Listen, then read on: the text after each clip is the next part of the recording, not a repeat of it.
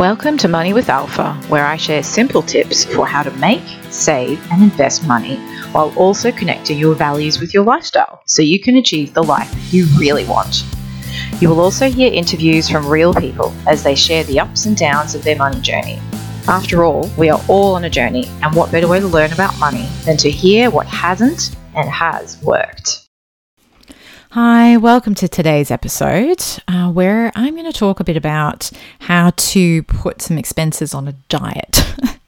It's a term that kind of came up when I was pregnant with my daughter, and I'd been self-employed and was obviously not going to work for a period of time. So I became quite focused on limiting and reducing my my expenses as much as possible because I wasn't sure how long it would be until I would go back to work. So I coined this my expenses diet, and it's actually something that I do every year, and it's a process I take clients through as well.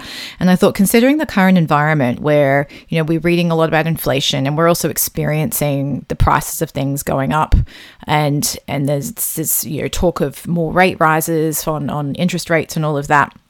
What can we actually do to impact our spending and the things that are just try and, strip the fat out of our budgets to a certain extent. So there's a few things that I'll go through, and some of these you may have already done, or others you may not have, or you've thought about them but haven't actually done anything about it. So this might just be a little reminder to get out there and take action. So I suppose the first and probably the most obvious one, which is hitting the hardest, is the interest rate on home loans and mortgages and investment loans and personal loans and all of that. So I guess the first one is, obviously you have the loan, so it's not like you can replace it with anything. So we're trying to look at minimizing it. And this is actually something that even when interest rates were quite low, my husband and I were lucky when we bought our house. The interest rates were sort of down around the 3.5% mark. And but even then we shopped around, and I was amazed at the range of offerings in terms of interest rates. And this is where it's also useful to speak to a good mortgage broker, because they can have a look at the different options that are out there and what's actually right for you. To be honest, we did talk to a mortgage broker, but listening, I don't think was his strong suit, because when I said I wanted the simplest loan possible with the lowest interest rate, he gave me one that I could split 10 ways. Well, he offered one that could go 10 different ways and do all these things. I was like, no, you're not listening to me. That's not what I want. So having a clear idea of what you actually want, because for me, the most important part is simplicity and flexibility as well. I don't like to be penalized for doing something that actually works for me. So looking at the fees to set up, looking at the actual interest rate itself, and quite often the non-banks are doing a lot better. We ended up going for an online bank. They still had physical staff in Brisbane because there is like physical signing and so forth that you need to do when you're finalising a loan. And I loved that I could speak to somebody locally as well. It just made the whole process a little bit easier. So there's that. And then there's also the concept of an offset account versus a redraw. The offset account interest rate was actually higher than the redraw account. And for our circumstances, it wasn't actually the right thing. So we just went with a redraw. But it's a question to ask yourself, your mortgage broker if you have one, and then also the financial institution that you're looking at, as what actually is the difference in the interest rate and how does that play out over time? Is it actually beneficial for you to pay a higher interest rate to have an offset? So offset, I'm sure a lot of you know what this is, but it's basically having your money sitting in the loan account, reducing the principal balance of the loan, and the interest rate is applied to that lower balance.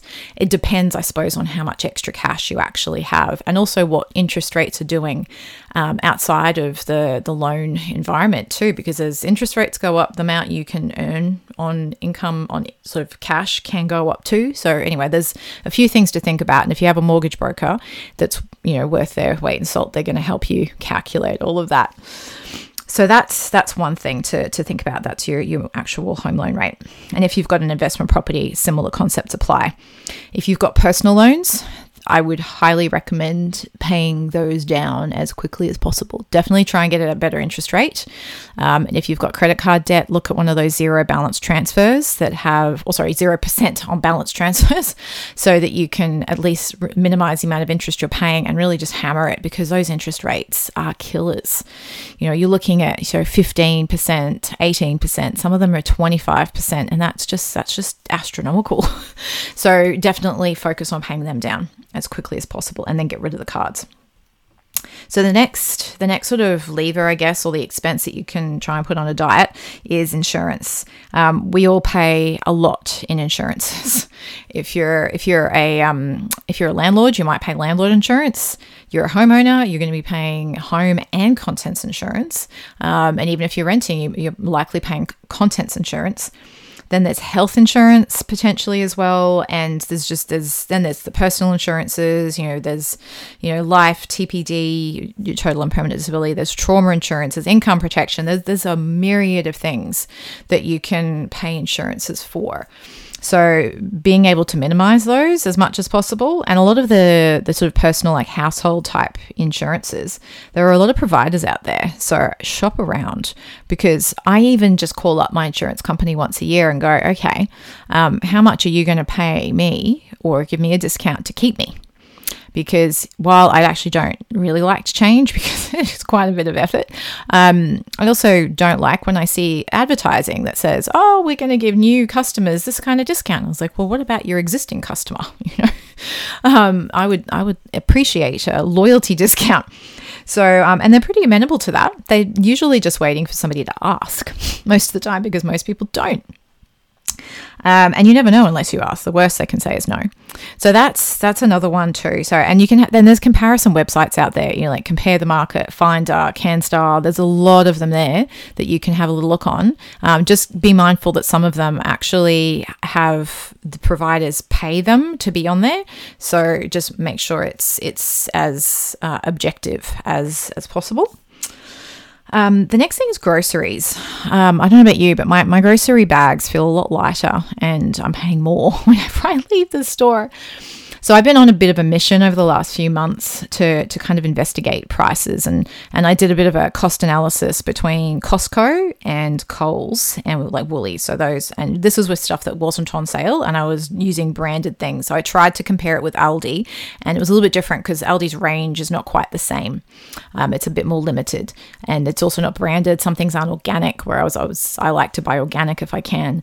And across the comparison between sort of your standard supermarkets and Costco was a 35% cheaper price on a per unit basis with Costco.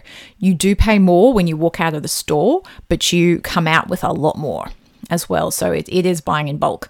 And to be honest, I mainly buy the non-perishable things, because then I can store them.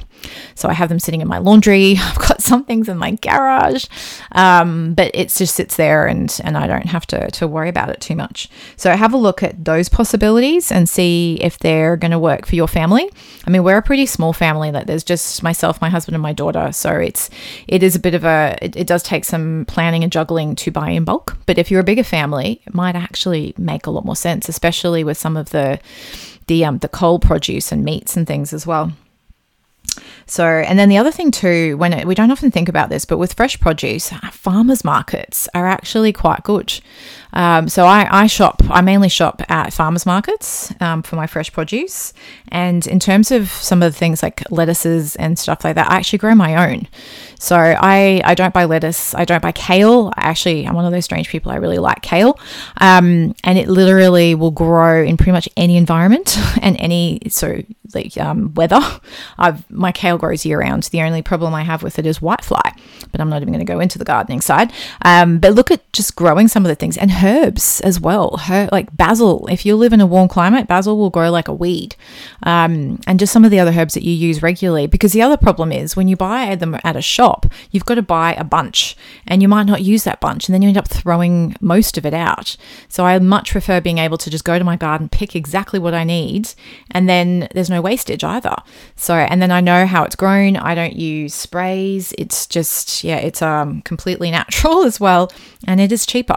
And a lot of the time, the plants I buy, I either grow from seed, or there's a man at the farmer's market who I think I spend like $3 on a plant, and that plant will last me at least a year, if not more, depending on the season and what, for instance, coriander doesn't grow through summer. So I usually have to buy, or I take the seeds from previous year's plant and then I just plant them again the next year.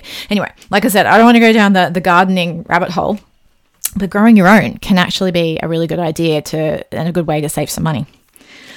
Then the next thing, so that was 3. So we looked at mortgage rates, insurances, and groceries. Now number 4 is phone plan. Just recently, I actually reduced my phone plan down from, I think I was paying $138 a month down to $58. So that's pretty nice amount of spare change to gain. And in my case, circumstances were at the time that we didn't have home internet, so I had a higher internet plan on my phone. But now we have NBN, I don't need that anymore. And I just hadn't gotten around to changing it until my husband made a comment. I was like, I really should just get in and do it. And yes, it was a 45-minute call with Telstra. But in the end, it was a good result, and I ended up spending a lot less. So it's a good idea to just review it and see if you can save some money. In terms of making a little bit of extra cash, selling stuff, just looking around your house and just seeing what you can sell. Just this week, I sold some covers for my garden. When we did a big backyard reno, and pre that, I was using these pest covers, and I just sold some on Facebook Marketplace. I even sold some old toys that my daughter wanted. They were Paw Patrol toys. And so you're not going to obviously become rich over that, depending on how you do it. But for the most part, that just adds a little bit of extra cash in your pocket. And then you buy secondhand as well. Especially at the moment, there's a huge secondhand market. It's really grown. We haven't really needed to be as conscious about our spending and our consumption over the last few years. Everything's been so kind of available in terms of cost and price, not necessarily supply chain, but that's another story. So it's buying secondhand and getting used to the fact that we're not adding more landfill to the planet. It feels good as well. You're not having more packaging arrive. You're reusing, you're sharing. It's great. That's why I love when I see those little book exchanges in front of people's houses, and people come and they exchange books, and it's it feels nice to create some connection in the community. So then also we move into cooking rather than constantly buying takeout. Now, I realize some takeouts are quite cheap, but to be perfectly honest, nutrition is important. What we put in our bodies. The cheaper the takeout, some of those fast food chains, the quality of the food, there's very little nutrition in them. So to actually eat quality food, you either have to pay quality for takeout, and then it becomes cheaper to actually cook it at home. And you can turn it into a family event. My daughter, she's only 7, but she had this idea over the weekend. She's like, let's choose something we can all make, because it was born out of the fact I had a hissy fit that I was making 2, sometimes 3 different meals for 3 people overnight. And so she said, how about we each choose a meal, we'll take it in turns, and we'll cook it together, and then we'll all eat the same thing together. And because dinner times is family time. We always sit together and eat, no distractions, no phones, nothing. So it's gone pretty well so far. My first one, I had salmon with homemade mashed potatoes and steamed green beans, and she's all right, and it also gets her to try things as well too, which she might normally try, but she ended up liking it all. And then we've sort of rotated around so far. I mean, we're only a few days into it. We haven't even been doing it for a week yet, but I love the idea that we can do it together, and it was her idea as well. So it's a nice way. And then whatever leftovers you have, you can take them for lunch the next day. And if you're buying in bulk, you can also maybe do a bit of a bulk cook up and generate not just meal for dinner, but then make sure everybody has leftovers, which also minimizes the burden of, what am I going to make the kids or myself for lunch the next day? It actually makes life a lot easier. The other thing too is when you can still go out, but maybe have picnics. We've got a folding table and tablecloth, and one night we actually just went out and had like a nice glamorous picnic as a family. We picked a spot. We live not far from Moreton Bay on the water, and so we went down there and we had like uninterrupted water views. We had our tablecloth. We had, proper cutlery and everything. It was actually really nice. And yes, it was food that we, cooked and worked on at home, but it was still a lovely evening out for the family.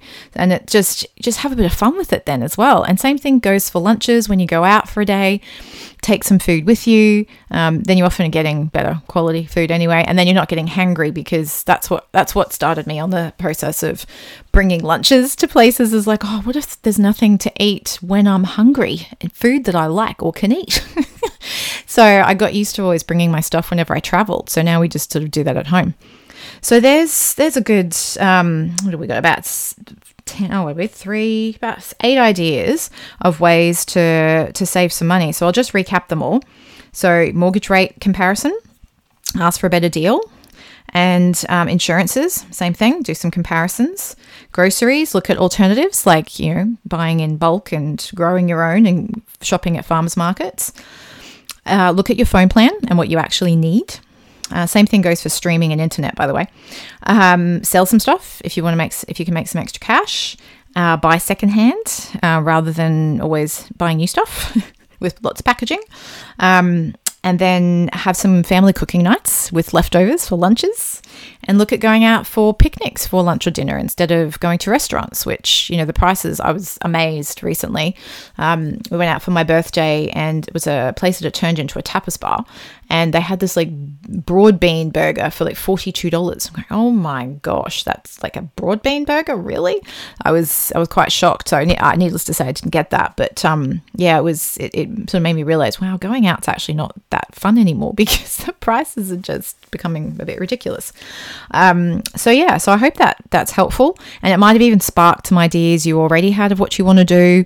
And I'm telling you, just it's worth taking action on, because it also feels really good when you sort of empower yourself to make some changes, positive changes in your family environment. And like I said, you can make it not just about the money, but being able to bring family together, shop locally, support farmers, the languaging and the mindset we have around it, and the energy we put towards it is also really important. If it's constantly about, oh, I can't afford it, oh, it's not about it, I don't want to spend the money, and also make it about something else that's a bit more uplifting and a bit more helpful to others as well, and it then also helps ourselves. So it's a nice thing to do, not just from a financial perspective. So anyway, I hope that was useful, and enjoy the rest of your day.